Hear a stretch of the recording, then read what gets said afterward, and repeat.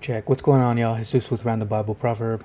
This video, we're talking about insults, how to avoid them, insults to God, insults to Jesus, anything, stuff involving insults, whether somebody's insulting you, you're insulting somebody, how to respond. Stay tuned. Hey, welcome back, y'all, to this channel. If you haven't subscribed, hit this like button, subscribe, and share if this video is helpful for you so that it can get seen by many other people that may need this. All right, so we're talking about insults. Insults are inevitable. They are going to happen from non-believers, from believers, people that claim to be believers. We are ourselves are susceptible to insulting others for whatever reason. The main scripture that I am bringing this from is Proverbs chapter 12, verse 16. It says, "A fool's wrath is quickly and openly known, but a prudent man ignores an insult." Right there, there's two contrasts. The foolish man insults, and the prudent man ignores an insult. I want to first say, look, we're not supposed to insult people. We're not supposed to cause strife or any kind of negativity, talk bad about anybody. We're not supposed to talk bad about ourselves, our family. We're not supposed to just, pick on somebody because they don't look like us or because they may be a little slower than us. We're not called to do that. And sadly, it happens in the church because I've seen it. If certain high members in the church are dressed a certain way, act a certain way, and they see somebody come in the church that's not like them, they think lesser of them. They start talking bad about them. It's strife. It's ugly. It's bad for the body of Christ.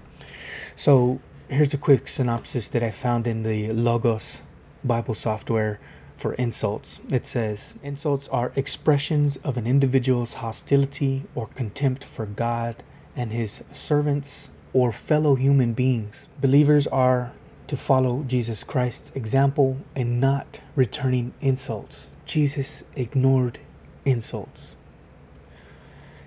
If you go to the Gospels, you see how Jesus was treated not only before his, a day before his crucifixion or just before his crucifixion, when they spat in his face, when they put thorns on his head, they whipped him and flogged him.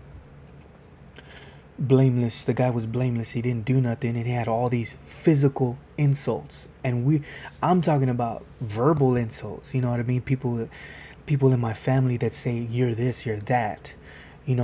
Jesus endured physical insult. So let's look at an example of Jesus being insulted. 1 Peter chapter 2 verse 23 says, "When he was reviled and insulted, he did not revile or offer insult in return.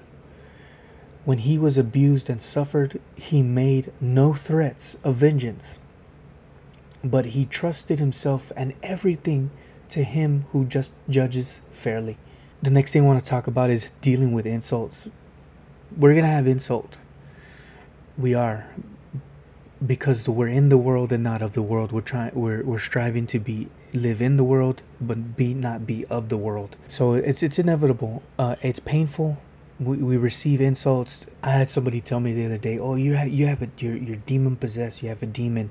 What you're doing is Satan is doing it in you." I was like, "Satan? What are you talking about?" And of course I want to be like, "What? What are you? You're wrong. You're wrong. What you're saying is wrong." But no, with this type of person is very narcissistic. If you don't know what a narcissist is, there's plenty of YouTube videos on that. But this person is like that, and what they want is for me to say, "No, I'm not. You're wrong." They want me to fight them, and that's wrong. According to the Word of God, we're supposed to, one, avoid them. If you look at Proverbs chapter 9 verse 7, "He who rebukes a scorner heaps upon himself abuse, and he who reproves a wicked man gets for himself bruises." So if I'm trying to rebuke that person that said that I'm evil, that I have a demon, that I'm Satan or whatever, If I try to say, no, you're wrong, if I try to rebuke them and tell them and try to, reprove them and tell them, look, this is the way, I'm going to get abuse for myself, and I'm going to acquire bruises for my own self. So that's what happens. Another verse, Proverbs chapter 22, verse 10, it says, drive out the scoffer and contention will go out. Yes, strife and abuse will cease. So when we ignore it, and we don't have to just not say anything sometimes. Sometimes it'll call for us to be like me responding to this person saying, I can accept how you feel about me.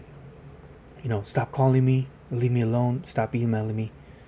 Basically, when you do that, you're saying, okay, you have your way, I have my way. I don't have to follow you. I don't have to make you feel better. I'm not responsible for your feelings. That's you. I'm going this way. I'm doing what God tells me to do. I'm ignoring you. I'm driving you out so that I can continue to not inflict abuse upon myself by trying to correct you. Very important. Christians are insulted.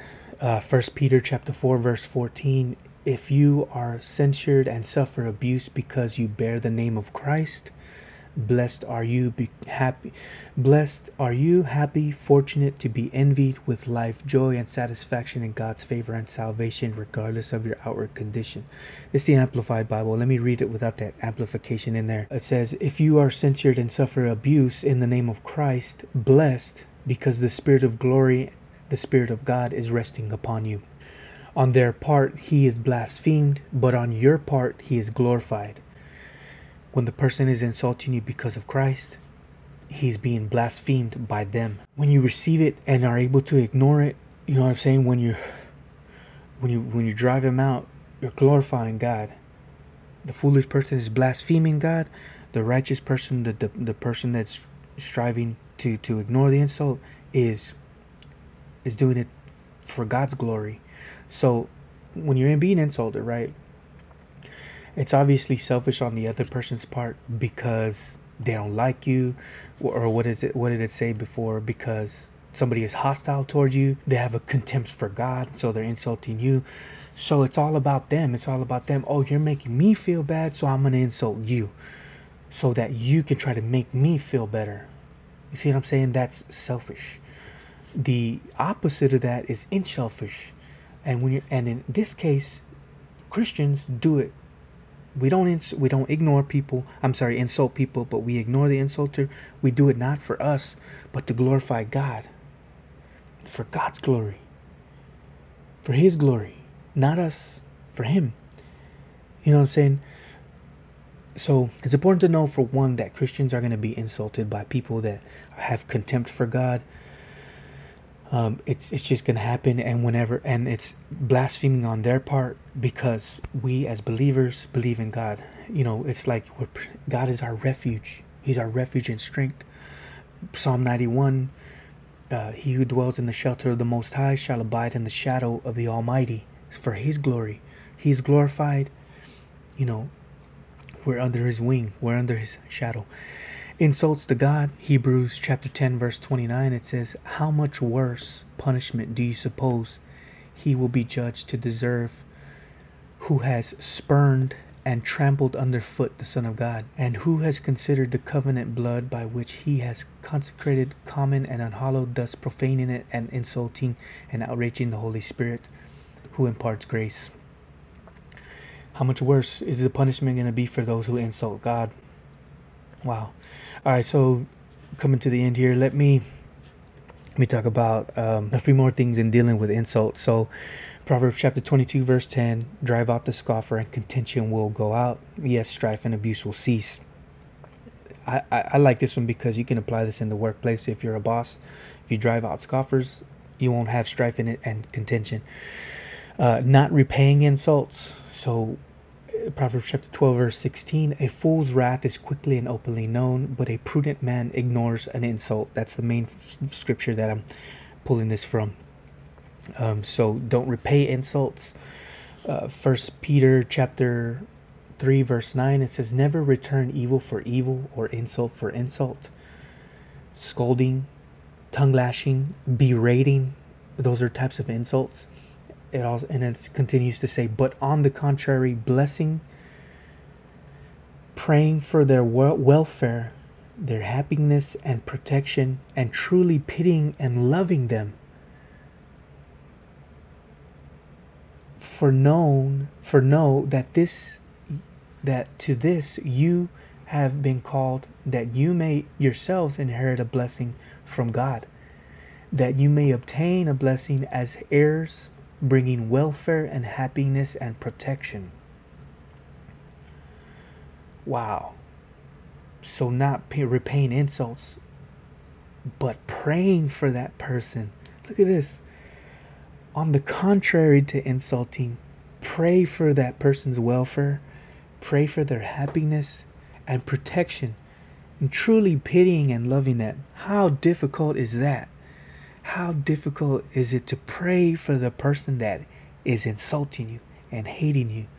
That's something I need to work on personally. The other day, somebody was like, I was at the gas station up north, place that I didn't even know. You know, there's only so many gas pumps there. I parked there. Somebody comes in front of me, like, I had the parking spot first. I did not see them. I came from the other direction, so I just parked there. So I get out, and you know, I had to go inside, pay, come outside, get some stuff from the trunk, do all this other stuff, right? And the person that was wanting to park there, they got mad. You know, I see him drive around. I see him mad and upset. I'm like, oh man, this person's gonna say something. Sure enough, behind my back, as I'm cleaning the windshield, the person comes behind me. He's like, hey, you need to do this next time. You need to do this, and this next time. And I'm over here like, I want to be like, excuse me? Like, are you talking to me? Like, what? You know. Anyway, so I knew that they were talking to me, but it sounded like they weren't talking to me because they were yelling from afar. And I was just like, and inside I was like boiling up, like, oh, you know. But at the same time, I remembered the word, like, ignore it. Just leave it alone. Ignore it. Get in the car. Leave. Get away from the situation. And I'm reading this, we're talking about be contrary to that, to pray for that person, to pray for their welfare, for their happiness and protection. Because if you think about it, they're selfish. You know what I'm saying? They're just thinking about themselves. If you pray for them to know God so that they can become unselfish for His glory, that's more freeing than to try to rebuke them or try to fight with them. You see what I'm saying? We're only abusing ourselves when we try to fight them. That's one thing there. Rejoicing in reproach for Jesus' sake. You mean I have to rejoice when somebody insults me? More difficulty. Matthew chapter 5, verse 11 through 12. Blessed are you when people revile you and persecute you and say all kinds of evil things against you falsely on my account. This is Jesus talking here. So if somebody is talking bad about you, they're reviling you, they persecute you and say all kinds of evil things against you falsely on my account. So you're blessed when they say all that stuff about you because of Jesus, on Jesus' account. As we read earlier, that it's for God's glory, not for our glory. So I hope this helped, guys. I know this video's, I was trying to keep it to 10 minutes, but I'm working on it. So anyway, thanks a lot, you guys, for watching. Appreciate y'all. Have a good one. Bye.